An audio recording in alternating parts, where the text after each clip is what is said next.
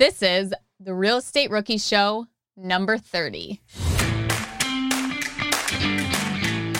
Are you able to fill in that weakest link for them? Do they need you just like you need them? Is your strength also their strength? Then it's probably not going to work out.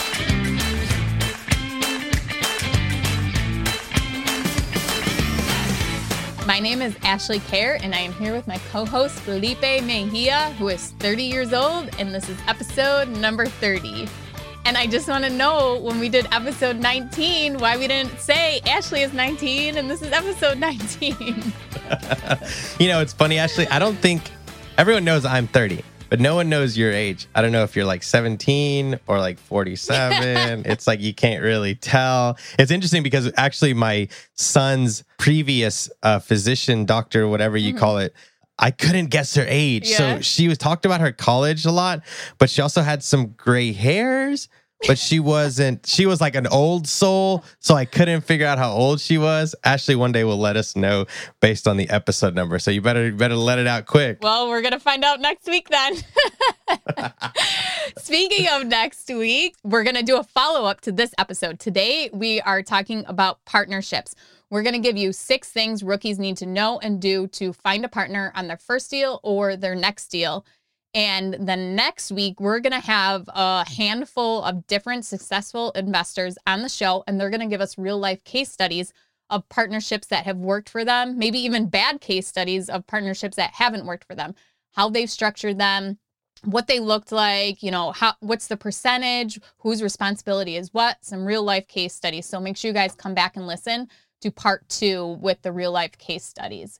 But today, you want to tell everyone our 6 things we're going over, kind of summarize it? Yeah, absolutely. So today, me and Ashley are going to be talking about the 6 things to create a great partnership as a rookie. And I know that's sometimes hard because when you first start out, you want to learn everything, you want to do everything. But me and Ashley have both built a successful real estate business out of using partnerships because we've both realized and humbled ourselves enough to know that we don't know it all. We're not going to learn it all. Ashley talks about that she's not great at construction and I'm not great at Excel sheets or keeping the numbers together. So today we're going to break down the 6 things that we have talked about that has been beneficial and essential for us creating great partnerships, even when we first started as rookies.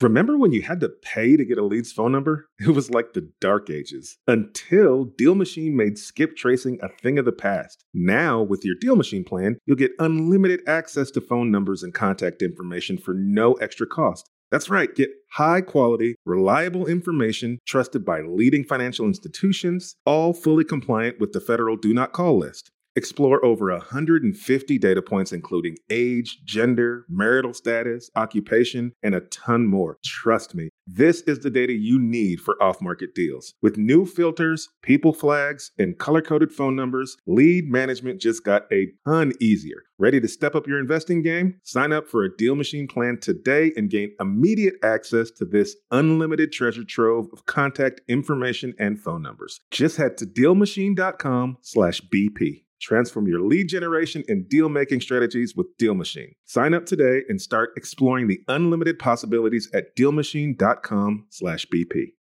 Are current interest rates making you depressed about cash flow? What if it didn't have to be that way? Rent to Retirement has 2.99% seller financing available on turnkey properties. You heard that right. That's a seller-financed 2.99% interest rate where the average cash flow is over $900 per month. They also have options where you can put as low as 5% down on multiple investment properties with no PMI. Rent to Retirement is the nation's leading turnkey investment company that understands what it takes to be successful in today's dynamic real estate market. Their reputation speaks for itself with more 5-star reviews than any other company on the BiggerPockets website.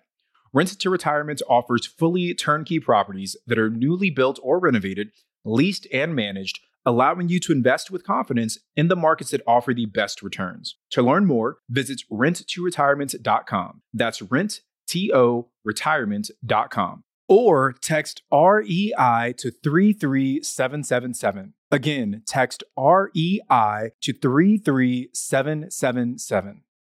This show is sponsored by Airbnb. Did you know that I turned one of my first homes into an Airbnb? It's true. And it even helped me get the extra income I needed to launch my real estate career. So if you want to try your hand at making even more income with your property, Airbnb is the place to be. Your home might be worth more than you think. Find out how much at airbnb.com/host.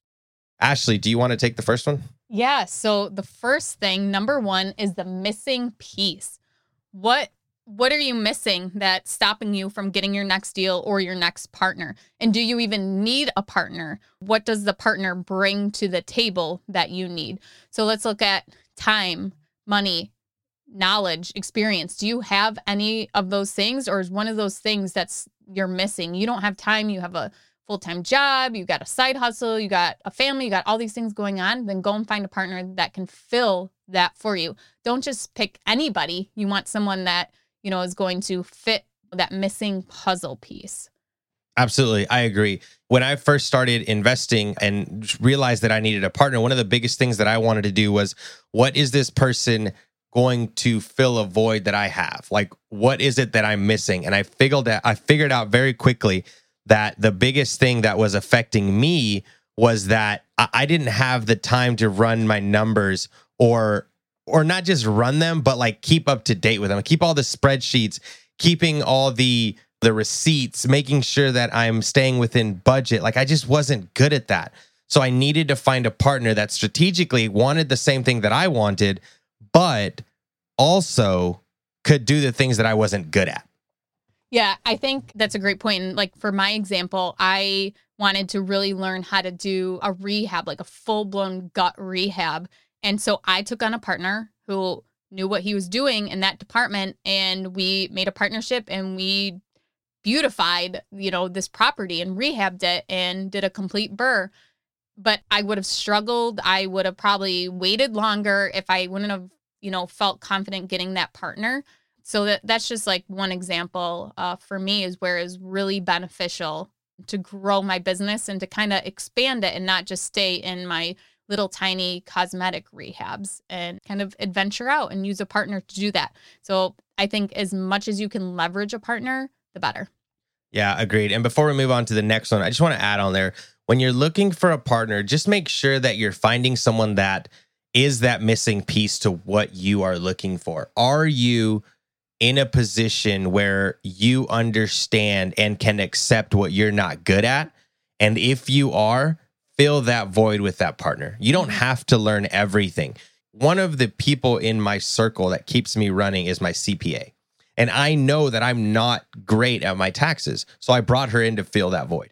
If you're going to have a partner in real estate, make sure that they are coming in to magnify or to help with one of your weaknesses. If your weaknesses is fill in the blank for yourself, find a partner that's good at that, so that you have a strength and they have a separate strength. So now you guys are a powerhouse. So like Felipe, for his last partner, he got someone with really big biceps because he doesn't have any. For those of you not watching on this YouTube, is you why should have seen Felipe's face. So this is why I don't have bicep partners, because it's my strength. So moving on. So the first one was the missing piece. Ashley is not my missing piece, clearly. I need a new host. No, just kidding. All right. So number 2 is going to be, will you add value as a partner? Are you personally a valuable partner in this deal? So, okay, great. You found a partner that complements your weakest link. But now, are you able to fill in that weakest link for them? Do they need you just like you need them? Is your strength also their strength? Then it's probably not going to work out, because you're going to butt heads. But you have to complement each other's weaknesses. You know what I mean, Ashley? Yeah, that's such a good point. And I love this one because you are the one that actually taught that to me. When we sat down, when I came to visit you in Nashville, what was it? Probably pre-COVID. And, Yeah. you know, we sat down and we were talking about partnerships. And that was one thing you had said to me was, what do you bring to the table? Like, yeah, finding a partner is great and wanting to bring out the best in them. And you want them to be valuable to you. But also, it's so important that you bring value to them. So with my partner for the rehab, I put the money in the deal. He had no money in the deal. And that was like my value. And I did the acquisitions. I did all of that. And I ran everything. He just had to show up and do hard manual labor. You say that like it's easy. Oh, he just had to show up and work. I know. Pick up heavy stuff. And that brings me to another point. And it's not actually on our quote unquote list, but a lot of people undervalue time and they put more value on money. I hear this all the time. Correct me if I'm wrong, Ashley. Oh, well, I'm bringing the money to the table, so I need to know what they're bringing. And it's like, that's the easy part, I think. Yeah, that's the easy part. Bringing the money to the table is the easy part. I feel like the time is almost more important than just the money. Because think about it, Ashley. How long did it take that gentleman that's helping you out to learn the skills that it takes to do what he's doing for you in your partnership? You have to value that just as much as money. Exactly. And like he was the one that, had to drive there, had to put in the time. And, I worked side by side with him because I wanted to learn. But, even if, they're not doing manual labor, maybe they're out trying to find the deal and you're just putting the money in when they find the deal. That still takes a lot of time. And so you really have to think about what do you want to give up? Do you want to give up money? Do you want to give up time? Where does that go from here? Yeah, exactly. One of the things that I'm going to add to this is what kind of value are you bringing to the partner is, are you actually continuing to work on your strengths? It does me no good if my partner comes in with a strength and then lays back. Hey, I'm already good at it. Then we're just going to keep doing it because I've been doing this for 30 years the same way. My question is also going to be, well, what are you doing to further your education in the strength that you have, right? So if you're really good at keeping the numbers, Excel sheets, doing this, that, the other, like, are you furthering your strengths in that? If you're a carpenter, what are you doing to get better at it, right? I see like if you go on Investor Girl Brit's IG, like at the very beginning, her videos were decent, her strategies were okay, but now she's like, it's crushing it, right? Because she's like consistently pushing that boundary and consistently getting better. So I want my partner to do the same thing. Hey, who are you mentoring under? I'm wondering, how are you growing? Are you at the top of your game right now? That's awesome. But who are you mentoring from? Who are you coaching from? Who are you learning from to continue to work on your strengths? Yeah, I love that. And I think there's so many different ways to grow yourself with personal development, but you do want to make sure that you're not just draining and focusing on your weaknesses, but the things you're already good at, there's room for improvement on those, and you can get better and stronger on those things too. Let's talk about proof of concept on this as to how you can add value as a partner. What are your thoughts on that? Proof of concept. How can you add value as a partner? So one of the things that I like to give an example of is, can I prove to my partner that I'm good at this, that I've done it before, and do I have a history on it? For example, when I pitched my idea to Diego, one of my partners, I was like, hey, this property does $1,500 in cash flow. This is how it does. I'm going to show you the past 6 months rent roll. I'm going to show you the deposits. I'm going to show you what it costs to do this. I'm basically going to show you a completed model that's now just working like a machine, and all I got to do is oil it. And he saw that I've built 3 of these. So he's like, oh, okay, it's going to cost me exactly fill in the blank how much money, and this is the return, and this is the cash on cash, and yada, yada, yada. Fill in all the blanks, and we're set. So I had proof of concept in 3 deals prior to presenting it to a partner, because I think that's really important. Now, if your partner is bringing not money, but time, then I want to know what they've done with their time. Why is their time a value add to myself? Do they just have time because they don't have a job? Or do they have time because they've put themselves in a position where they can bring in, I don't know, an expertise in plumbing or things like that? Yeah, so I think that putting together the proof of concept and like showing them exactly, how you've been successful before or how the numbers work, the more information you can give them, the better. And I just want to add to this is this can work with your spouse too. If you are just starting out in real estate and you want your spouse on board, treat them like they're going to be your partner. Get them involved, or, maybe not involved, where maybe they just want to be in the loop, know what's going on, or figure out how much involvement they want. And just as you would approach a partner, and just as you would find what value your partner brings to you, figure that out with your spouse too, because sometimes not having that support at home and trying to build this business can really take a toll on you, can kind of hold you back. So I think that everything Felipe just said, just do that with your spouse too. Get them on board and figure out how much they want to be involved in the process too. Do you agree with So, that? Oh, 100%. And let's talk about weaknesses before we move on. But I did want to, let's get a little personal. Your husband owns like a huge dairy farm, right? So he's not really involved in your real estate, but he supports your real estate. Is that right? Yeah, that's right. I mean, it's a small dairy farm, but yeah, I mean, he's helped me do a little bit of rehab this winter, but other than that, he's never been involved except for like, hey, do you want to co-sign a mortgage with me? But yeah, I mean, his support has been so great, and it's really helped me grow and scale because he was just trusted me, supported me. I could do whatever I wanted with it, but I also like clued him in and kept him involved as much as he wanted to be. If he wanted to know how things were going, I would tell him. And my one partner, he wants to set up quarterly reports for his wife so that every quarter she'll get a statement for each entity. So she just knows what's going on, can stay in the loop. Yeah, exactly. And then, for example, my wife, she likes to be involved. She works with the numbers. She works with the spreadsheets. She pays the bills. She's like super, super involved. So, I think a lot of times, oh my gosh, I don't know what I would do without my wife. Seriously, though. It's interesting because sometimes I get the question of like, oh, okay, I want to build a partnership with someone. And then you want to like exclude your wife or your spouse. But like you said, we both are married and, your husband is not involved and my wife is involved. But our partnerships with people outside of our marriage still work because we've allowed our spouses to be as or not as involved as they desire to be. Right. So I think that's what makes it work. And I think before you bring on a partner, that's something you need to sit down and figure out too with your spouse or your relationship partner before you dive into a partnership with another person. Agreed. Yeah, so I'm glad we touched on that. But let's talk the weaknesses now. Yeah. So one of the things that I like to tell also when I'm potentially wanting to partner with somebody is don't focus on your weaknesses. Focus on your strengths. Allow them to focus on their strengths and bring those together for a powerhouse of a team.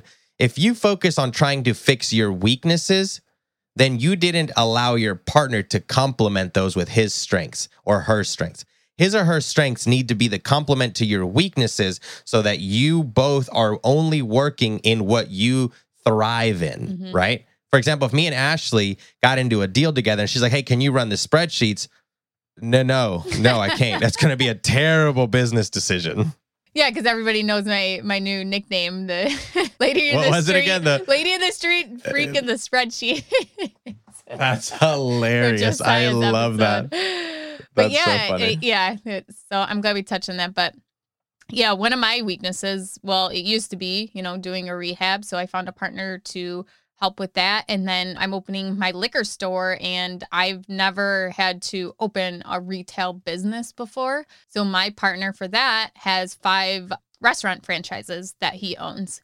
And he's been helping, and his manager that manages all of those stores for him is actually helping getting our liquor store going. So that was another way I leveraged a partner. And I knew that my weakness is managing employees. So I did not want to do that. So that's why I took on a partner who would do that. Okay. So I'll go work for you, Ashley. Okay. No, you don't want to work for me. Number 3. Okay. So how to find a partner. You figured out what the missing puzzle pieces. You know what you need in a partner. You know how you can be a good partner, what you can bring to the table, what your strengths and weaknesses are. So finding a partner. First, sit down, write a list of potential partners. It can be anybody. Think of the people you know and just write it down and then start from there. Agreed, 100%. Identify the potential partner, I think, is key. Because if you just go out willy-nilly and trying to find anyone and anyone who can help you, then you're going to have an issue. Because then you're just going to be looking for that into somebody versus identifying that. And that's really important because you don't want to go out and look for a partner. You want to identify a partner and then find someone that fits that mold. That's why you never go to the grocery store when you're hungry because everything seems to fit. And then all of a sudden you have 2 baskets full of food. But if you identify what you're going to eat, you go into the grocery store, you get what you're going to eat and you leave, then you're fine. You don't have, 3 baskets full of food. It's the same concept, I think, when finding a partner. Identify what a partner looks like. Draw it out, write it down, whatever works for you. And then someone has to fit that mold. Yeah. And you want to, so once you get that list going, you know what you need in a partner. It's time to approach the partners and potential partners. And this is the scary part. This is where it's hard to ask people for money for their time. But my best piece of advice on this is make sure you are bringing them an opportunity and you're not begging or making it about that you need them. Because really, that's true. It isn't. If you have a good deal, it is going to be an opportunity for them. And they should be happy, excited that you are bringing them something that they can be a part of. For my first partner, I put a little bug in his ear about like how I wanted to do this, if he'd be interested, because like his dad had done it and we would talk about it. And then when I finally found a deal that I wanted to buy, I said, hey, I think I'm going to buy this. Would you maybe be interested in doing it too? I showed him everything and we went and looked at the property and then we bought it, the first property we had looked at. But I think it's all about keeping that balance of not like, please, will you do this for me? I really need someone to loan me money, blah, blah, blah. And just showing them on paper, giving them as much information as you can, how this is an opportunity for them. And at the end of the day, they should feel lucky that you approached them for this deal. 100%. And the way that you can approach someone with opportunity is by having the numbers in place, showing history, doing what we talked about, earlier, making sure that you're not just bringing any and every deal to them, but something that you know is going to work and that you have history on. Or if it's your first one, that you know the numbers like the back of your hand. I don't know if some of you guys watch Shark Tank, but one of the biggest things that I see that people fail in Shark Tank is they just don't know their numbers.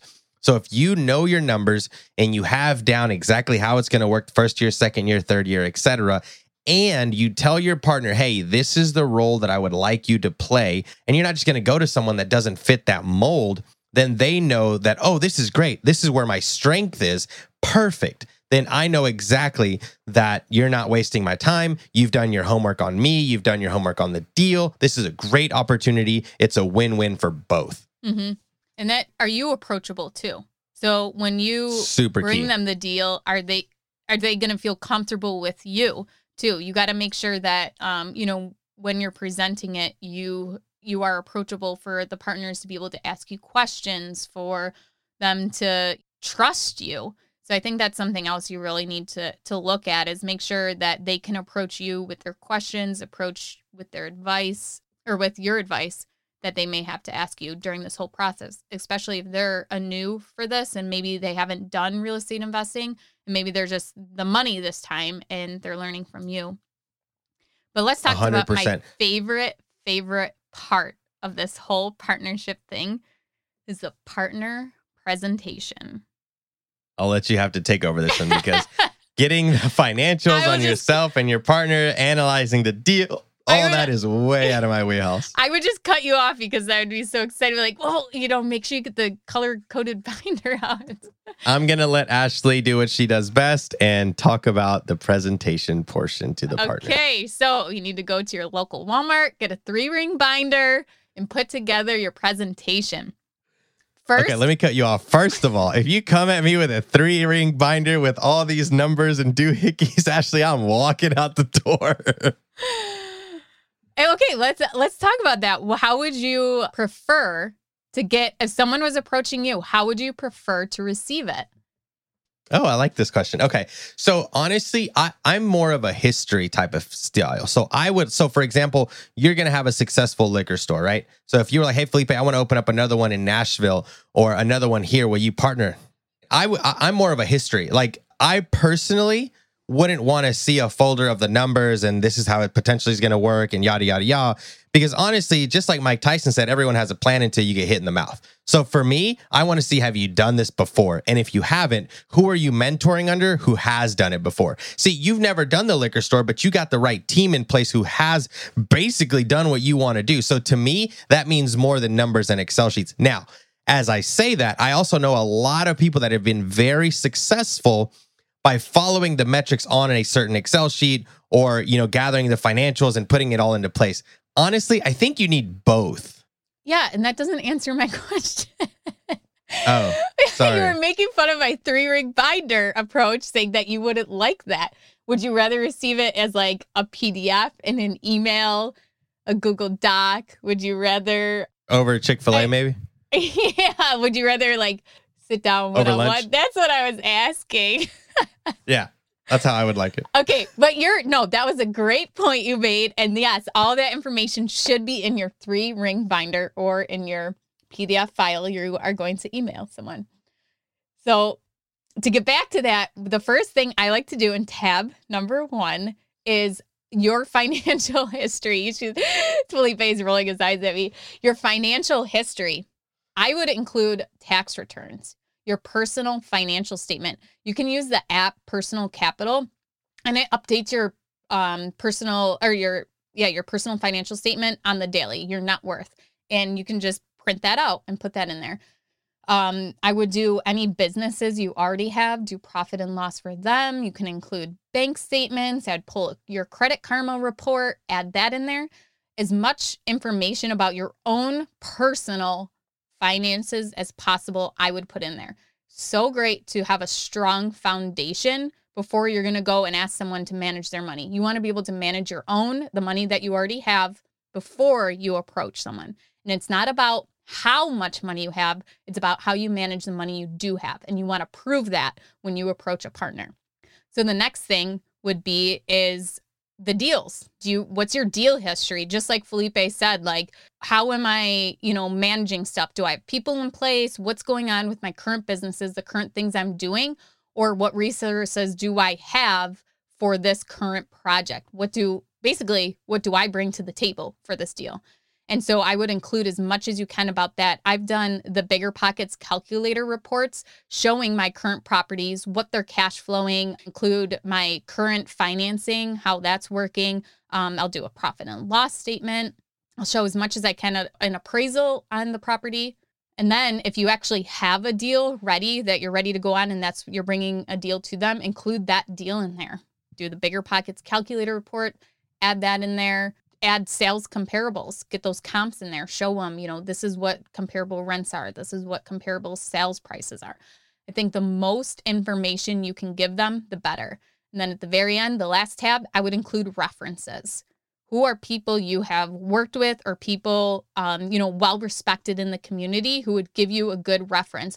Or have you gotten financing from a bank before? Put the loan officer that you worked with in. One of the things I really love to do is be super responsive to loan officers and get them what they need exactly when they need it.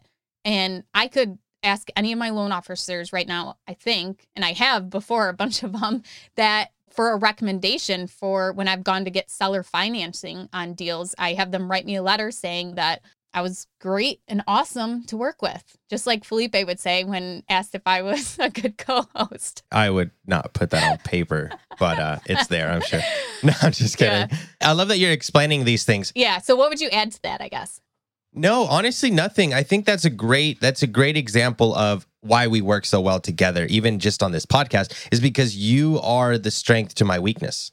Yeah. And one thing I want to add too, I forgot to add in the beginning, when you do your finances, I was speaking on a Zoom call the other day and someone said, well, shouldn't you be worried about that person? What if you don't trust them with your finance information, financials? And okay, well, you can block out your social security number, stuff like that. But if you're partnering with this person, you want to be able to trust them with at least seeing your tax return. So I think that's a kind of a big red flag. If you don't even trust them to look at your tax return, why would you want to partner with them in the first place? Yeah, 100% agree with that. If you're even questioning the idea of not showing them your tax returns because of whatever reason, it's probably not going to be a good partner, because a partner is going to see just about as much as your spouse is going to see when it comes to finances and business and all that. So super, super careful with that. I mean, listen to your gut, listen to your spirit, listen to everything that encompasses who you are. And if you just have a negative feeling towards this partner,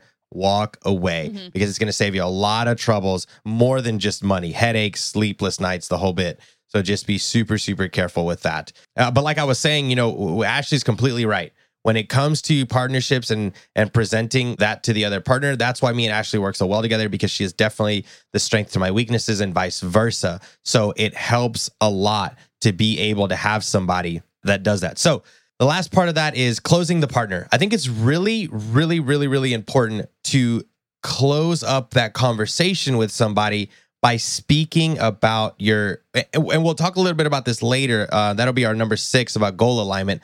But closing the partner is going to be like, okay, you've presented the deal, right? You know how to find a partner, you know what missing piece, and you know what value they're bringing.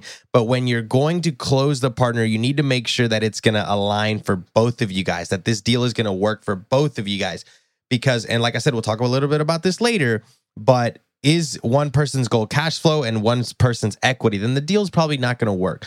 Present the deal, know each other's strengths and weaknesses, talk about what your roles are going to be based on your strengths and weaknesses, and then see if this deal is going to work. Okay, so we've talked about the 4. Let's move on to number 5, which is going to be assets and liabilities. Now, when we say that, we don't necessarily mean structured buildings. What I'm saying is now that you've closed the deal with your partner, like I hinted before, you have to identify each other's strengths and weaknesses and assign roles and tasks based on that, right? So am I going to be swinging a hammer, or is Ashley going to be the one swinging the hammer? Who's going to be, let's say that we have to purchase a new toilet. Who's going to go and buy it? And who is going to have to put the receipts in the folder virtually? Who's going to set up the Zoom calls? Who is going to talk to the contractors? It's really important that you identify each person's weaknesses and their strengths, their assets and their liabilities. See what we did there?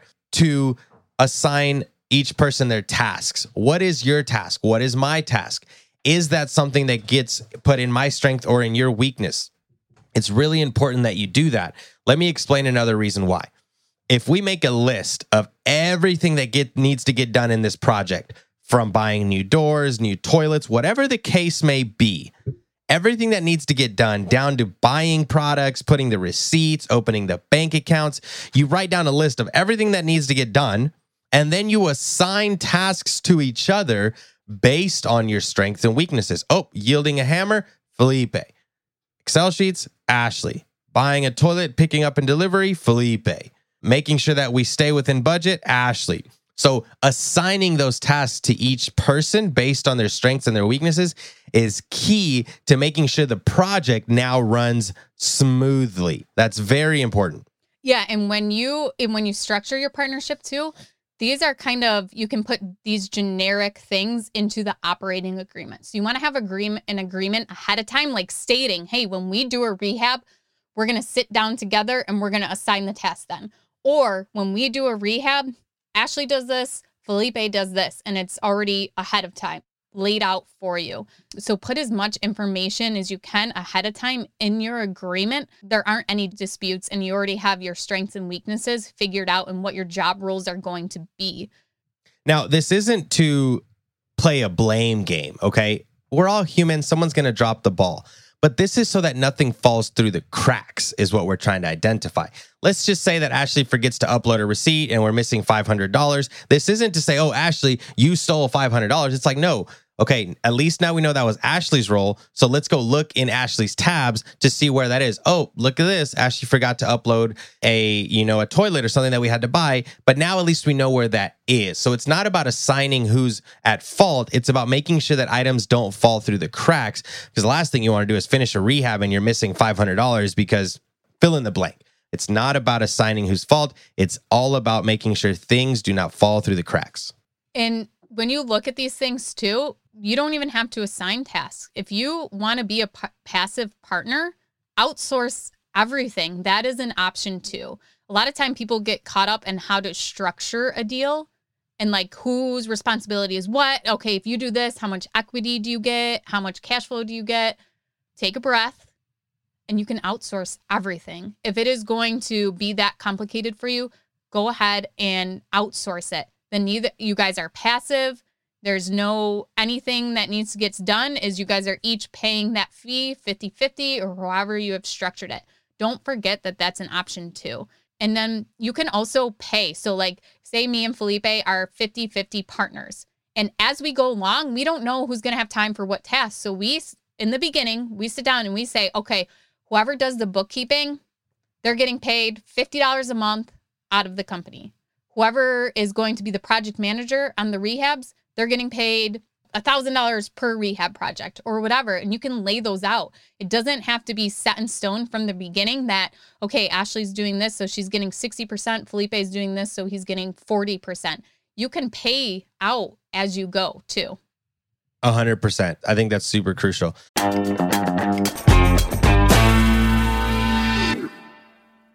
When Bigger Pockets started podcasting, no one thought we needed a store, but then books, so many books, best-selling books, rookie books, partnership books. We needed the best real estate bookstore ever, so we chose Shopify. Shopify is the global commerce platform that helps you sell at every stage of your business. From the launch stage to the first order stage to the did we just sell out the whole store stage? Shopify is there to help you grow. Whether you're selling real estate books or retro clothing, Shopify's platform helps you sell everywhere, online or in person. Now, speaking of online, did you know Shopify has the internet's best converting checkout, up to 36% better than other leading commerce platforms? And no matter how big you grow, Shopify gives you everything you need to take control of your business. And that's why we chose Shopify for the Bigger Pockets bookstore. So sign up for a $1 per month trial at shopify.com/BPRookie, all lowercase. Again, go to shopify.com/BPRookie now to grow your business no matter what stage you're in. Shopify.com/BPRookie. This show is sponsored by Airbnb. Did you know that a long time ago, before I ever started my real estate business, I turned one of my first primary residences into an Airbnb? And that's the extra income that I needed from Airbnb that gave me the confidence to go out and work for myself and eventually quit my 9-to-5 job. And now I have dozens of Airbnbs all over the country. I've even partnered up with the old David Green on a recent property in Scottsdale to take our portfolio to the next level. And of course, we host it on Airbnb. But you don't need to be a full-time real estate investor to start on Airbnb. As a matter of fact, I was self-managing 10 properties while working my 9-to-5 job, so I know anybody can do it. Think about it this way. You're looking for extra income and going on a vacation. Wouldn't it be great to rent out your space and let your property pay for itself while you're gone? I did this one time. I pitched my wife and my roommate, because we were house hacking, on the idea of renting out our home, and it paid for all of our expenses on a trip to Mexico City. So go and give it a try. It might just change your life, just like it did mine. And I really do mean that. Your home might be worth more than you think. Find out how much at airbnb.com/host. Hiring? Your search is over. Really, there's no need to search. Match instead with Indeed. Indeed is your matching and hiring platform with over 350 million global monthly visitors and a matching engine that helps you find quality candidates super fast. Ditch the busy work. Use Indeed for scheduling, screening, and messaging to hire top talent faster. Speaking of top talent, 93% of employers agree Indeed delivers the highest quality matches compared to other job sites. But why do I love Indeed? Because I'm busy and scrolling through 300 resumes is not helping my business grow. It's actually making it slow. With Indeed, I can hire faster and know I'm getting someone who can do the job. And listeners of this show will get a $75 sponsored job credit to post your jobs with more visibility at Indeed.com/rookie. Just go to Indeed.com/rookie right now and support our show by saying you heard about Indeed on this podcast. Terms and conditions apply. Indeed.com/rookie. Need to hire? You need Indeed. Okay, so now we've identified assets, we've identified liabilities, your strengths, your weaknesses, how you can complement and leveraging each other towards that, assigning tasks, the whole bit. The last and most crucial step, I think, when getting ready to pull that trigger on that deal is, do your goals align? And we could talk about this forever. Do your goals align is number 6. Because it doesn't matter how well you guys fit together. It doesn't matter how well the business is structured. I don't care how many LLCs and lawyers and everything that's involved. If your goal does not align for the deal, it's not going to work. If Ashley's goal is for an equity play and mine is for a quick return in less than 6 months, our goals don't align. No matter how much we are going to work well together, we have to have the same goals as to what our deal is going to be and what our outcome is for that property. Yeah, so one of my favorite things that I recently learned this past year is family alignment meetings with your partner.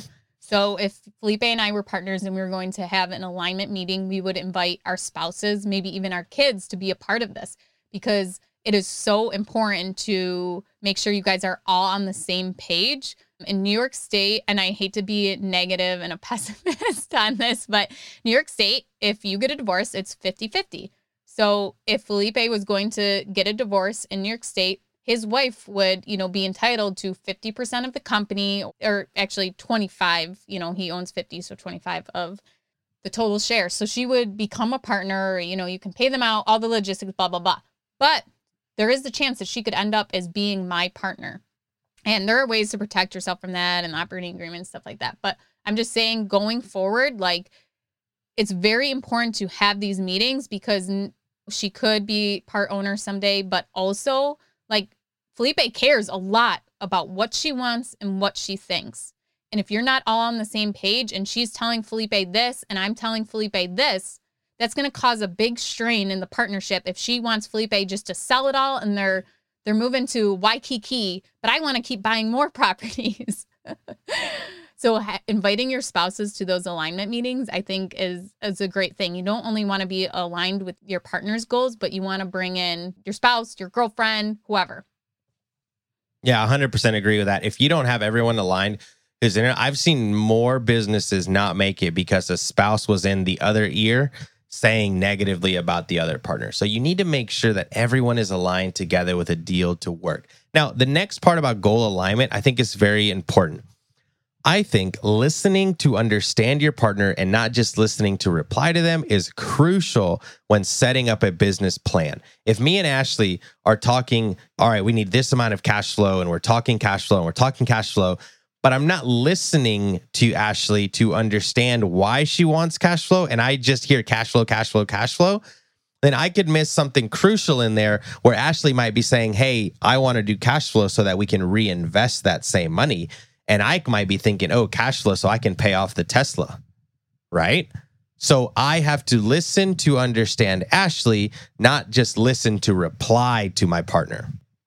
That's definitely something I struggle with, because I like to have control and I like to do it. Oh, we know.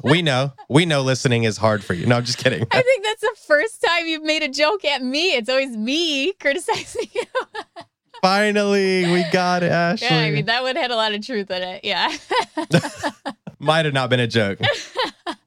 But yeah, I completely agree with that. You need to understand. And I have chosen my partners where they let me have the control and they like me to have things in control. And they have their things they're responsible on, but they rely on me a lot. And I like having that control and authority over things. I wouldn't be a very good passive partner, I guess. I'd want to know everything that was going on, and I would just be nagging them what's the profit and loss look like today? And so now that you have your partner, we've talked about kind of more of the mindset stuff and finding the right partner, what to look for, what you should be like. Let's talk about okay, you found your partner. How do you structure it? What are some important things you need when you put this partnership together? Obviously, consult an attorney. You want to put it together with an attorney to make it legal and make it correct. But there are a couple things that we can recommend to you, such as an operating agreement that your attorney can draw up for you. But Felipe, what are some things that you put into your operating agreement with your partner that you think has been really beneficial, such as things that you planned out ahead of time so that going forward, there's no disputes, no confusion? Sure, absolutely. So if you've gone through steps 1 through 5 that we've already talked about, the operating agreement that you create should be easy. It should be super simple because you've already identified your strengths, identified who has what roles, and everyone is going to agree on that. So if you write down your strengths, your partner writes down their strengths in a deal, and they align to create a perfect deal, then you just translate that into an operating agreement. Now, in the Latino culture, a big thing with us is our last name. So for us, an operating agreement is really important, but more than that, it's just who we are as a person in our last name. If I tell you I'm going to do something, it literally breaks my heart if I do not or cannot for whatever reason. So in my operating agreement with my partners, we typically write out what we expect from each other, how we're going to hold each other accountable to that, and then obviously just having a lawyer write it up to make it legit. And then we just go get it notarized, file it away. If we ever need it, there it is. But I can tell you this, I've looked at every one of mine once the day we created it, because we've just been able to, if you follow these steps, I'm not going to say it's going to be perfect, but it avoids a lot of the hassles. Yeah, to kind of add on to that is, I want to give you guys a little tip here about like the operating agreement, and Felipe, great description on what you should put in there and the important parts of it. But you can also ask your attorney for a sample document of an operating agreement. Or maybe you already have someone that has done an operating agreement and ask them for a copy of it. Maybe they can take out, the different information. But what I did was my attorney actually gave me a sample copy with fill in the blanks. So now anytime I start a new partnership, I fill in the blanks. And I will add like anything specific in there that I need to. And then I will just have her review it and say, okay. And that saves me attorney's fees. By doing that myself, I make it exactly how I want it. And then she just double checks it to make sure everything is legal and it's good to go. So there's other forms you can do that too. Obviously leases. So that's just a little tip. If your attorney will do that for you guys, it saves a lot of time and you're able to fill it out yourself. One thing I want to add that you should have in your operating agreement, and something extra you should have, is life insurance. I would put in your operating agreement that it's required that the entity, the company, hold life insurance policies on you and your partner. So why I use this, so if one of my partners passed away, the life insurance policy would kick in, and I would use that money to pay off his family for his shares, and then I would return 100% ownership of the company. So that way... And I think this is a perfect strategy, Ashley, and I don't want to skip over this. This is really important because this shows your love, care, and commitment to not only your business partner, but to their family, right? If a situation like that happens, the last thing they're going to want is to hear about your profit and loss. They're going to want to, here's the money that, Joe Schmo was involved with me. Here's all of it. Go take care of whatever you need to take care of. And I'm going to take care of the asset and all of its problems. Here's the money from the life insurance. Go and take care of yourself and your family during this situation, because unfortunately those things happen. Yeah. So the last thing you want is, okay, your husband or your wife just passed away, but hey, we still got bills to pay and figure this out, and just adding more stress. So adding that life insurance, I think, is so important because it's such a minimal cost monthly that comes out of the asset anyways, but it guarantees that business partner's spouse at least the financial strain won't be there if something catastrophic like that happens. Yeah. And I look at my own husband. He doesn't want to be partners with my other partners on real estate if something were to happen to me. He doesn't want to have to deal with the properties. And so my partners would retain ownership, and he would get a cash payout, and that would be to help our boys. And for even people who aren't married, if you have a will, if something happened to you, who's going to be the one that's taking on that entity? And would they want to? Maybe it's your parents. Do they want to be partners with your partner? And does your partner even want to be partners with them if something were to happen to you? And if you don't have this life insurance policy in place, what happens if your partner can't afford to pay your loved ones out? And then your loved ones are stuck trying to maybe sell that entity percentage. I don't know. But yeah, I think that's very important to have is the life insurance policies, and it's pretty cheap to get it, the premium. I wish I could remember. I actually just got my email yesterday that I need to pay the premiums for my bills for the life insurance policies for my one LLC. Yeah, agreed. I don't think it's super expensive, but I think it's really worth it because that's like one of those things you don't really think about until, it's something that you have to take care of. I think I have a 20-year term, $200,000 for, I don't know. I'm not even going to guess. I can't remember. I haven't written a check on it. What's really cool is it comes out of the cash flow of the property. So it's not something that you got to put out of pocket. It's just part of the deal. It's part of the works. And I think that adds to the spouse wanting to be in on the deal. Oh, okay, that makes sense. I can tell that your partner wants to take care of me in case something happens. So I think that eases that one. Now, the last thing we're going to talk about before we wrap up, and then we'll kind of go over the 6, is identifying an exit strategy or an outcome and set a timeline. I think this one's really, really, really important Because if you have your alignment meetings, you have your goals in place, you have everything ready to rock and roll, but you don't have an exit strategy in case either something bad happens, or are you going to sell it? What's the timeline on the deal? Do you have more time than your partner? Are you looking to rehab in 30 days and he's cool with waiting 6 months? Making sure the timeline matches your goal, which matches your partner, is very, very, very, very important. Do you guys have the same timeline and the same outcome for this deal? Yeah, and just because if you set a date like, okay, so Felipe and I are partnering, we say when we hit $1 million in equity, we're going to sell. That doesn't mean we have to sell. That's just the goal we're reaching for and the end date. And then when we hit that, then we reevaluate and say, okay, are we actually going to sell, or do we want to keep going? And do we have another timeline, another exit strategy we want to hit? But the exit strategies have a couple of them. Are you able to, okay, let's look at you buy a duplex. Are you able to rent that out long term? Would you be able to sell it if you needed to quickly? Are you able to do it as a short-term rental? What are your options if you guys do need to get out of the partnership, if you do need to dissolve? Look at those two. What happens if one partner wants to sell and the other one doesn't? I think those are great things to put into the operating agreement. And those are things you need to agree upon ahead of time. Like maybe there is no option to get out until you hit that $1 million in equity. And then that's when you evaluate it. So there's a lot to think about when it comes to partnerships. But just remember that, obviously doing it legally and protecting yourself legally, there is a right way and wrong way to do it. But as far as structuring it, as to who's doing what, how much equity you're getting, what your exit strategies are, what your timeline is, there's no right or wrong way. You can make it work to what you and your partner want. Agreed 100%. So just making sure that you've identified those things, I think, is crucial when doing a deal. So let's kind of recap real quick. We have number one, when making sure that you have a great deal, is missing piece.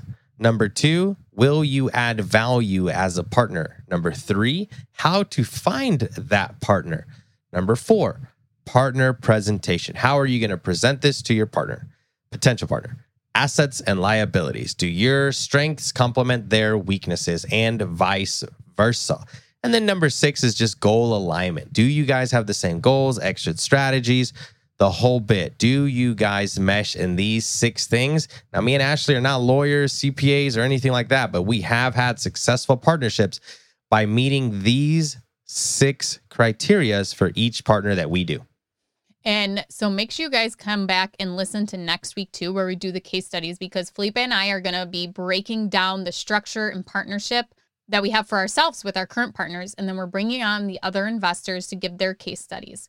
And I want you guys to call into the rookie request line too, because we would love to throw some questions at these investors too. So it's 1-888-5-ROOKIE and leave a voicemail if you have a partnership question, and we'll play them for the investors that we have on the show next week.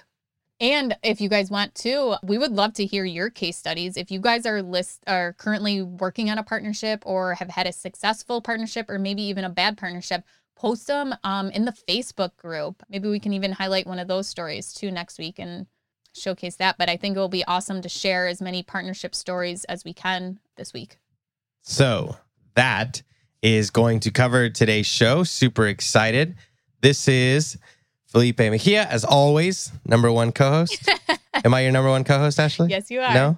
Maybe? Okay. And she is Ashley Kerr. Ashley, where can they find us on social media? It is at Wealth from Rentals for me, and it is Tiny Biceps for Felipe Me. If someone types that in and someone makes a fake, I'm gonna be so mad. As soon as I we am get Felipe off of this, Mejia, REI. As soon as we get off, I'm gonna look at that's a real Instagram account. That's terrible. So mine's Felipe Mejia, REI. This was fun today. I mean, you and I talk about partnerships a lot, and it was fun to do an episode on that. And I can't wait to get into the nitty gritty next week and really talk about what the percentageships are, who's responsible for exactly what. But this was good, kind of getting the foundation down as to why you might need a partner, how to find one, what to look for, and what to do. Absolutely. Couldn't agree more. And we'll see you guys next week. Thank you.